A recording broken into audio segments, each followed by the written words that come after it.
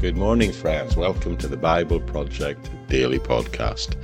Today we're going to be covering the text from Luke 7, verses 18 to 35, and thinking about what the real biblical view is of doubt. And I do hope you find it helpful. We're continuing our journey through the Gospel of Luke, a journey we began coming up to about a month ago, and it's part of our journey, our plan to work through the whole Bible chapter by chapter, verse by verse. So you're very welcome whether you're here for day one and it's the beginning of a new year and a new you, or you're here and you've been here right from the very beginning. And if you are here for the first time, then make sure you hang around at the end where I'll tell you lots of ways you can connect to the ministry and get additional free Bible teaching resources. So with that all said, I'll say bye-bye for now, and I'll see you at the end. Bye-bye now.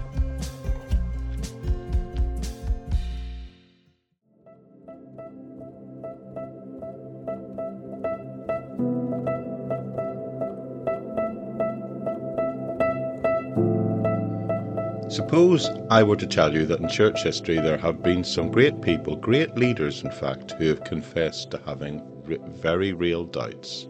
Yet at the same time, I can tell you their life, even in spite of those doubts, remained holy, and that perspective remained wholly acceptable to God. And He continued to use them greatly in spite of their struggles and doubts. I think that would probably shock some people in some churches today.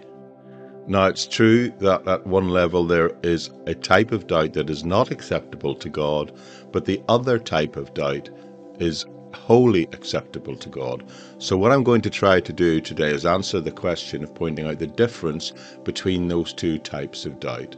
One that's okay, one that's acceptable, and one less so. And see if I can help us learn the distinction between the two, to recognize the difference between the two in our lives. Now, the passage under consideration today is quite straightforward. Primarily, it's focusing on John the Baptist and his response to the questioning of Jesus as to whether or not he was the Messiah. It's noteworthy that whether Jesus is addressing John's disciples or the general crowd, the central theme remains the same. John the Baptist, in this passage that we're looking at, we're going to see the narrative divided into three parts for us. First of all, there's John's doubts, the doubts he expresses, then his subsequent position in response to Jesus' reply, and then thereby his practice after that. And additionally, the whole concept of doubt is the thing that is addressed and categorized into two different ways across this entire passage, an acceptable and an unacceptable form of doubting. So we'll begin with John's puzzlement, if you like, his questioning. And what we see happening is the disciples of John come to him, so his own followers come to him and ask him questions about this guy, Jesus, they've heard about. And that prompts John to send two of his own disciples to ask Jesus his specific question, is he the Messiah? Or should they in fact be still expecting someone yet to come? Now the term used here, often translated as the one to come, is essential to understand that that term is synonymous with the Messiah. Despite some ambiguity in the use of some terms referring to this, like the use of the word all things, it's referring to previous events that have happened. But it's more than that. He's looking at the events, and it's a clear case of John, initially through his disciples, and then later in his own way, questioning the very messiahship of Jesus. And in the use of this term, in this opening passage, again, it can be taken to mean one of two things, depending on how that word is being used and the context in which it is being used. The significance of that very distinction comes apparent in the context of places like Galatians chapter 1, where it talks about another gospel, in other words, emphasizing a different kind of gospel rather than something that is one and of the same kind. Then in the second part, we'll see John's position in addressing what he's heard. Jesus speaks about who John was, and to his disciples, acknowledging him as the role as a prophet and connecting him, John himself, with the prophecy in Malachi about a messenger being the one who prepares the way of the Lord. So Jesus himself highlights John's significant position in the context of the overall prophecies. And lastly, we will see Jesus speak about John's practice. We'll hear about what he actually does, contrasting what John did with the expectations of many of the people around them. You see, despite John's, how would you say, unique aesthetic lifestyle, the people still fail to recognize the significance of the overall message. And this emphasizes, I believe, for us the importance of always understanding the deeper spiritual meanings that lie behind things rather than just the outward appearance. Throughout this whole exploration in these opening verses of today's passage, the theme of doubt surfaces and resurfaces. John has doubts which are acknowledged and addressed by Jesus, indicating a level of acceptability, that the fact that those doubts are worthy of considering and worthy of Jesus spending his time addressing. However, Jesus will also be seen to criticize the doubts of those who witness things like his ministry, like his miracles, and still doubt. And he categorizes those types of doubts as the ones that are unacceptable. So in summary, this passage will actually revolve around John the Baptist, encompassing first his confusion, his perplexity at what's going on, then his position following a discussion about who Jesus is and hearing who Jesus says, what Jesus says about himself, John the Baptist, and of course Jesus himself. And it also delves into the whole nuanced concept of the doubts we see expressed, distinguishing between acceptable and unacceptable doubts. This is a thorough examination of this subject here. So what John is saying here is he's going to go to Jesus and say, are you the Messiah, or we are to look for a person of a different kind? The implication seems to be, are you, Jesus, just a mere mortal, or are you really the Messiah that we are looking for you? And that's John's rather initial confused position at the beginning. So with that said, let's pick up the text and the first 3 verses, which tell us, John's disciples told him about all these things. Calling 2 of them, he sent them to the Lord, who asked, are you the one who is to come, or should we expect someone else? When the men came to Jesus, they said, John the Baptist sent us to you to ask, are you the one to come, or should we expect someone else? So in this opening verse of the passage in Luke today, it seems to suggest that John the Baptist is definitely experiencing, well, at least a little bit of confusion, but certainly some doubt. Perhaps that doubt has been raised by the questioning and the discomfort among some who are viewing Jesus as just another spiritual leader, perhaps even a great spiritual leader, it's fair to say. Now, while some commentators do argue that John's question was posed on behalf of disciples and he was showing no doubt himself, I don't think that that's a realistic way to interpret this passage. The subsequent verses in the passage, especially Jesus' response to those questions, indicate that I believe that John is indeed grappling with doubt, certainly about Jesus' role as the Messiah anyway. And verse 20 we see recounts how John's messengers asked Jesus exactly what they've been told to ask, that being, is he the actual expected Messiah, or should they be still anticipating someone else? And Jesus responds to this inquiry, and I believe is seen absolutely to address John's genuine doubt. It's often noted that great spiritual leaders can also have moments of doubt, just like John the Baptist did here, citing instances in their life. We see it throughout church history, but we also see it in the Bible stories in people like Moses, Elijah, Jeremiah, and even the Apostle Paul himself. Doubt, as expressed in this way, in this context, is very different from out-and-out unbelief, as doubt involves in a certain way of engaging and struggling to understand God's actions in the world, whilst unbelief is different because it's a willful refusal to accept what God's word, or when you see God plainly working amongst you. Now remember, at this point, John may very well have been in prison or had just spent a period of time in prison. His doubts were no doubt exacerbated by that situation.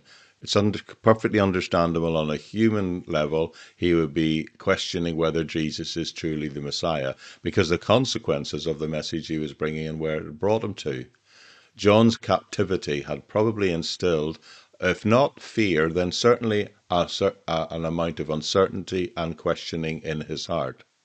Many people, when facing perhaps unexplained or unexpected challenges to their faith, which has resulted in hardship, it's quite reasonable that you maybe even experience doubt and question whether or not your strong conviction of faith is correct. I think the Lord understands that.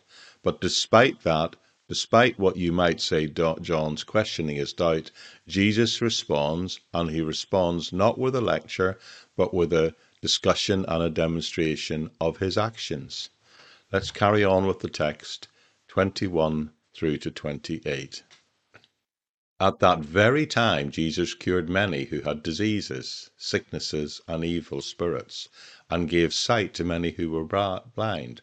So he replied to the messengers, "Go back and report to John what you have seen and heard.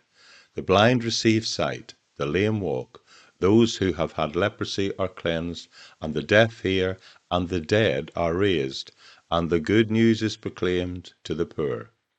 Blessed is anyone who does not stumble on account of me." After John's messengers left, Jesus began to speak to the crowd about John. "What did you go out into the wilderness to see? A reed swayed by the wind? If not, what did you go out to see? A man dressed in fine clothes? No, there were no expensive clothes, and no indulgence in luxury, no position in a palace. But what did you go out to see? A prophet, yes, I tell you, and more even than a prophet. This is the one about whom it is written, I will send my messenger ahead of you, who will prepare you and the way before you. I tell you, among those born of woman, there is no one greater than John, yet the one who is least in the kingdom of God is greater than he." So here we have what I've been talking about. In verse 21, it highlights that Jesus at that very hour is performing numerous miracles in front of John's disciples. He's curing illnesses, casting out evil spirits, even restoring the sight of the blind and raising the dead. The emphasis is his response is for them to testify the continuation of the miraculous deeds that they've heard that have been going on. And then by what he says, there's an element of compassion in his response as well. He also deals with his doubt. But rather than lecturing, Jesus demonstrates his power and his compassion by, first of all, the tangible acts of healing, and then by the second thing of encouraging John, bigging John up, if you like, in modern parlance. In essence, this passage is seen that Jesus is portraying John the Baptist as someone very special, and he's communicating that to him in his moment of doubt, in the moment he's struggling with his very understanding of Jesus as the Messiah. So Jesus, in response, doesn't tell him off, he doesn't condemn him, he addresses his doubts by telling them to relay the tangible acts of mercy and power that they are witnessing, emphasizing his compassionate nature and using that as a way of confronting John with what he is grappling and the part of his faith that is challenging him, as well as encouraging him by explaining who he is. So Jesus' response is very clearly, he instructs those guys, the messenger sent by John, he tells them to report back to him what he's seen, the things they've witnessed. And it's clear that it's not just that it's been going on in its third hand again. They see these things, these miraculous things. So essentially, Jesus is conveying to John through his actions that they themselves are aligning up with all the Old Testament prophecies that John the Baptist would have been familiar with regarding the Messiah coming. His works are communicated to John not just as acts of healing, but as fulfillment of prophetic expectations. Jesus emphasizes this connection by stating, "Blessed is he who is not offended because of me." And Jesus thereby is cautioning John and others not to stumble in their faith because of the unconventional, miraculous, rather, nature of Jesus' ministry. John may have been tempted to doubt or stumble due to unmet expectations, but only if he had a different understanding of the Messiah's role. And then this passage in the middle addresses John's doubt, categorizing if you like, categorizing his confusion and where it belongs. And he responds by highlighting the alignment of his action with these prophecies. So this passage, this episode, is meant to offer a lesson for us dealing with doubt, as templated here through John the Baptist dealing with his doubt.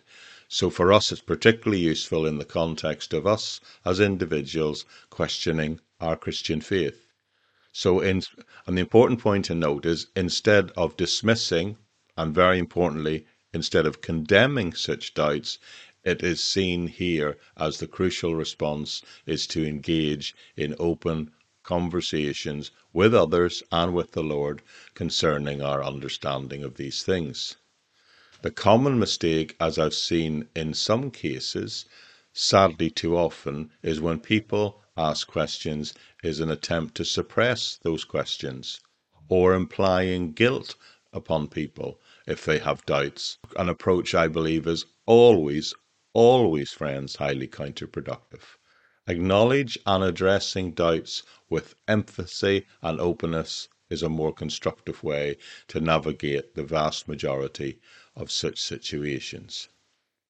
Remember when I said a moment ago, the person who doubts may in fact not be in error. It may just be, it doesn't stand that their position is in error. It's a way just of them sort of working out what they believe and what they think, and really just approaching God's word and God's presence with honesty and integrity. Notice very clearly that Jesus' response here is not to condemn John the Baptist for asking the questions or getting these guys to ask the questions on his behalf. He specifically addresses them and answers them. I suppose that comes from me reaching, in my own personal perspective, reaching the point where I fully understood what Peter said in his letter, is that as Christians we must be prepared to give a reasonable answer to any questions that we were asked. And I see that as my job. I see that as our job. It's the Holy Spirit's job to do the work. After that, my point is simply to take people and try and point them in the direction and try and answer them honestly as best I can. Never to confuse the question with the questioner. And isn't it good to see that someone no less than John the Baptist doubted and Jesus answered him? And we ought to do the same, offer that same accommodation to other people. And if we of ourselves are experience in expressing those doubts, then we need to be easy on ourselves and give ourselves that own accommodation as well. Seek out the answer through God's word, through mature Christians, and ask God himself in prayer. And I believe he will respond in a way that's helpful. The next verse tells us, 24, that the messengers of John then leave. They depart, and he begins to speak to the crowd concerning John the Baptist himself. And what he does, he talks to the crowd, but he uses John as an illustration, because this crowd have obviously been there and witnessed this conversation between Jesus and John's disciples. They've apparently seen what's going on. So he now says to them, he talks to them and the wider crowd about who John the Baptist is and what he was like and his importance and what his role is. And he says, did people go out in the wilderness to see just a reed shaken by the wind? Did they go out to see someone who had power, dressed in fine men's cloth and soft garments, it says? Jesus says, did all these people who follow John the Baptist to hear him preach, what did they expect to see? Did they expect to see someone weak? Did they expect to see a reed or an oak tree? Did they expect to see someone clothed in posh garments and living in luxury? Did they go out? Did they go find him in a king's courtyard? No, the key is they found him in the wilderness. I think there's an element of this idea of preaching in the wilderness as opposed to a king's courtyard, I think there would have been a resonance ringing in people's minds there about the role of the prophets, and the prophets who sat with kings and the prophets who spoke to the general people. I think Jesus is simply saying that he went out in the wilderness because when a prophet speaks to a king or in and out of a royal situation, it's very likely that they're going to dress things up in a manner that won't affect powers to be.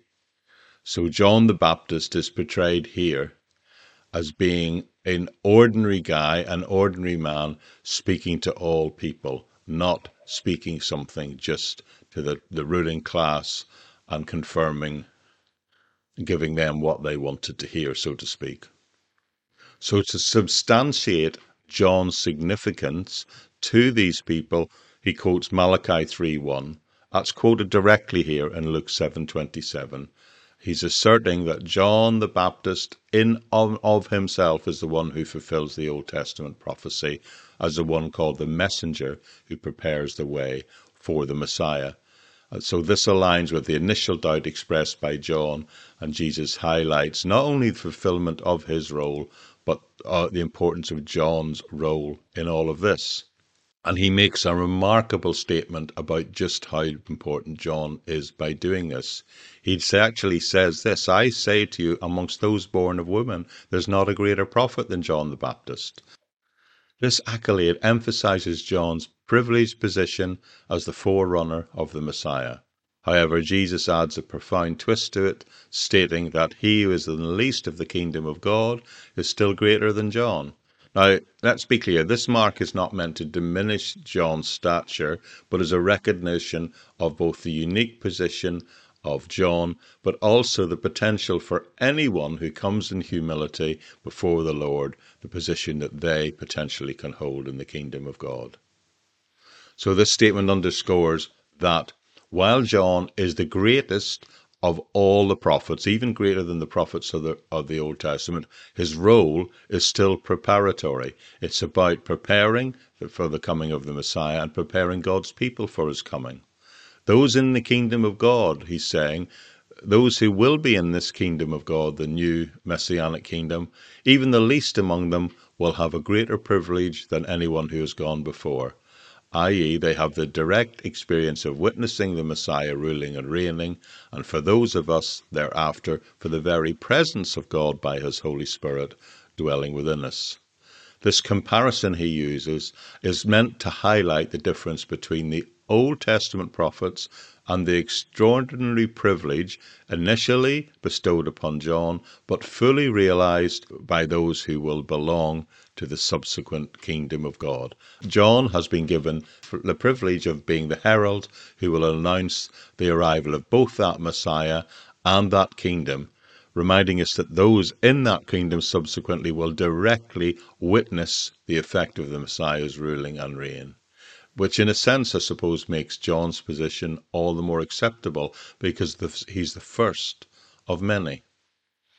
Okay, in verses 29 to 35, Jesus continues addressing the crowd, focusing now on the response to John the Baptist's ministry and contrasting it with their reaction to his own ministry, the ministry of Jesus. And it says this, all the people, even the tax collectors, when they heard Jesus' words, acknowledged that Jesus was right, because they had been baptized by John. But the Pharisees and the experts of the law rejected God's purpose for themselves because they had not been baptized by John. Jesus went on to say, to what then can I compare the people of this generation? What are they like? They are like children sitting in the marketplace and calling out to each other. We played the pipe for you, and you did not dance. We sang a dirge, and you did not cry. For John the Baptist came neither eating bread nor drinking wine, and you say he has a demon. The Son of Man came eating and drinking. You say he's a glutton and a drunkard, a friend of tax collectors and sinners. But wisdom is provided right by all her children.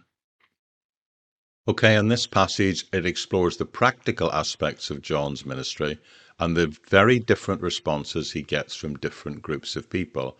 And this illustration he uses is a comparison to children playing in the marketplace.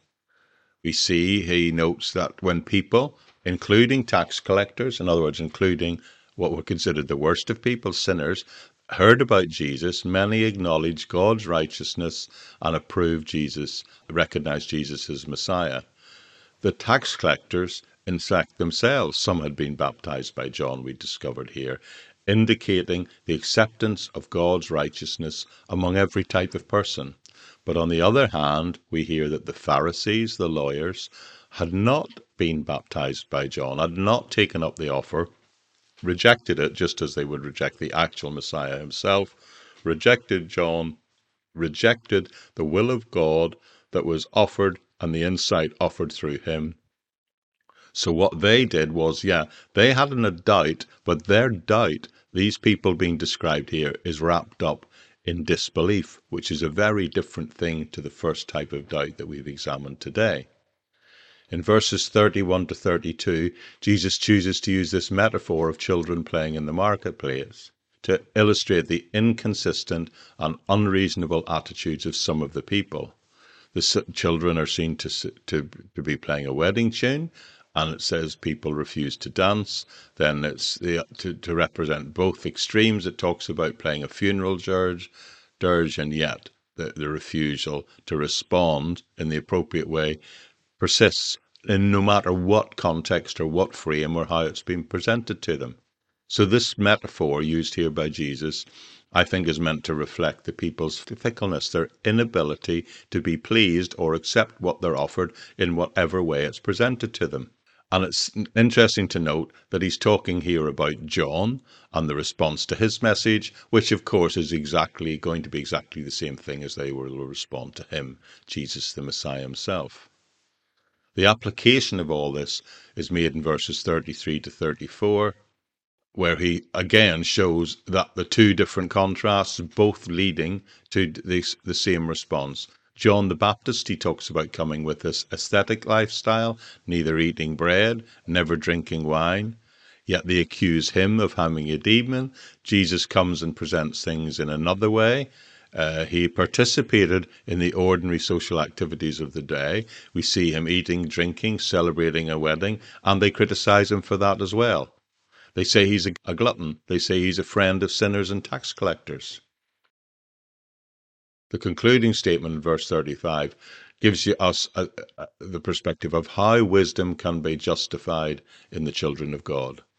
In this context, it means that the righteousness of God and the way of God and the wisdom of God are confirmed in anyone who accepts and acknowledges God's righteousness as revealed to them through the ministry forewarned, heralded by John the Baptist, and now presented in its entirety through Jesus the Messiah. The point of all these verses, particularly these closing verses, is simply to say that nothing pleases these people, and nothing will always please some people, and they didn't get it whatever way that knowledge came to them. Jesus is saying they rejected the will of God for themselves, and they refused to believe in who he was, and it is that type of doubt that by nature leads to unbelief that Jesus finds unacceptable. So the first part of the passage we've looked at today is teaching that doubt in certain contexts is okay if you're sincerely seeking to know the truth, sincerely trying to answer those questions. But the whole second part of this passage is saying that if your doubt is actually just a form of disbelief, then that is not acceptable. Before I close, I just want to point out this verse at the end where it talks about the Son of Man came eating and drinking, and they said he was a glutton. And they accuse him of being friends of tax collectors and sinners. And I think the spiritual aspect of that is still happening amongst us today. It's still, in fact, happening in churches today. Jesus is always the friend of ordinary people in everyday ordinary places. And there's a warning here for all of us, friends, particularly those of us, I think, who identify as being part of the evangelical church. In reality, most evangelical Christians, if we do not see our friends come to Christ, we tend to leave them by the wayside. We tend to desert them, and we end up, after a period of time, just having friends, other friends who are all believers. Now, I know I need to be careful in what I say here and couch it carefully. If you're friends with unbelievers, which you should be, you have to be very careful that they're not influencing you. Instead, you should be influencing them. And that means, of course, you need to approach this carefully. It is illegitimate to say we ought also not just to be friends with unbelievers in the attempt to win them over. It's got to be wider and a deeper and a broader and a fuller context to that. We have got to genuinely befriend them in the sense that we genuinely put their best interests at heart and make decisions that are best for them and how we approach them and support them. And we must never deny our faith or never allow them to influence away and take us away from the Lord. Now, I've worked hard all my life since becoming a Christian to maintain and have relationships with people in my life, people who aren't Christians. In fact, some of them have made it very clear to me that they're not believers. They know full well who I am, but every once in a while I still get to slip things in. But it is only the fact that I have a genuine friendship or relationship with me that earns me the privilege to do that. So in the biblical context, John the Baptist represents anyone who expresses a different perspective, a genuine doubt about Jesus. But we see Jesus not condemning John at all. The crowd, however, we see a different doubt, one that is rejecting the will of God, expressing not just doubt, but also unbelief. And it's that type of doubt that is unacceptable to the Lord, and it is that type of doubt expressed by our friends that we have to address very, very carefully. So the main point here is to enable us to highlight the distinction between genuine doubts, genuine questions, people seeking understanding, people to understand where we're coming from, through people who are just expressing their unbelief. Honest doubt rooted in a sincere desire to ask a question we should never be afraid of. The desire to know the truth is acceptable to God, highly acceptable to God, I would say, because it is in fact a stepping stone into, well, for believers, a stronger faith, and to unbelievers, maybe a chance to cross over to the other side. In my estimation, the questioning aspects of faith or Scripture or even God Himself, when done with sincerity, can lead someone to not only spiritual growth, but into the very heart and will of God Himself. On the other hand, doubt that serves as a cover for disobedience, as a way of hiding behind rebellion or absolute out-and-out unbelief, is not acceptable to God. Throughout history, there's been many examples of people whose doubt played a crucial role, maybe not for them in their individual progress, but in the individual progress and discovery of the entire human race. Galileo, Columbus, Newton, Einstein, all were individuals who wholly and sincerely accepted God and the Bible and Jesus as His Son, but who also questioned the prevailing views of the time. And they contributed to the advancement not only in their respective fields, but with a proper approach and understanding to what they argued, a greater understanding of God and His creation and His plan for us, I believe. So I believe that this passage, the whole important aspect of it is, it's there to emphasize the importance, the acceptance of honest doubt, both in ourselves and when we see it in other people, and underscores the importance of open questioning from our heart, whether it be of our own or when we witness this in other people, and allowing us to have the insights to distinguish between those two things and answer them appropriately. And I do hope that you find that helpful in your life, if you have any doubts in your life or when you come into contact with people who genuinely express them to you. So thanks for joining me here today.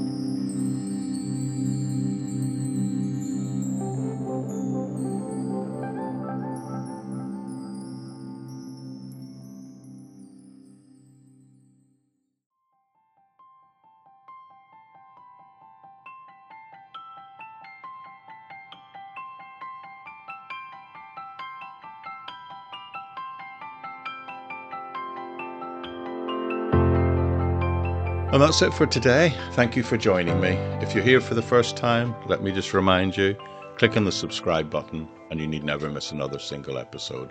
Subscribe and you can make the study, the in-depth study of the Word of God, part of the rhythm of your daily life. We're on this journey together. I'm learning a lot from it. I trust you are too. By doing that, you also have access to lots of resources. Every day I do a lengthy episode notes page as well as a full transcript of everything I say. Those are available for you to take and freely use in whatever way you want, to distribute or just to support your own ministry and anything that you're doing. Please take them with my blessing, and I believe the Lord's, and use them whatever you want to build the kingdom in the place that God has placed you. You'll also find links on the podcast, certainly on some of the platforms that wherever you're choosing to listen to. But if you're not seeing them there, then if you visit the homepage at the Bible Project at buzzsprout.com, that's the host podcast website, you'll find active links to all those things, also including places like the socials, LinkedIn, the YouTube channel for the archive, and even places where you can support and partner and connect with me if you want. So with that said, thank you for joining me. Thank you for being here today. Do come back again tomorrow and we'll continue together through our journey through the Gospel of Luke, and we'll pick up on the text exactly where we left off today. So with that said, I'll say bye-bye for now.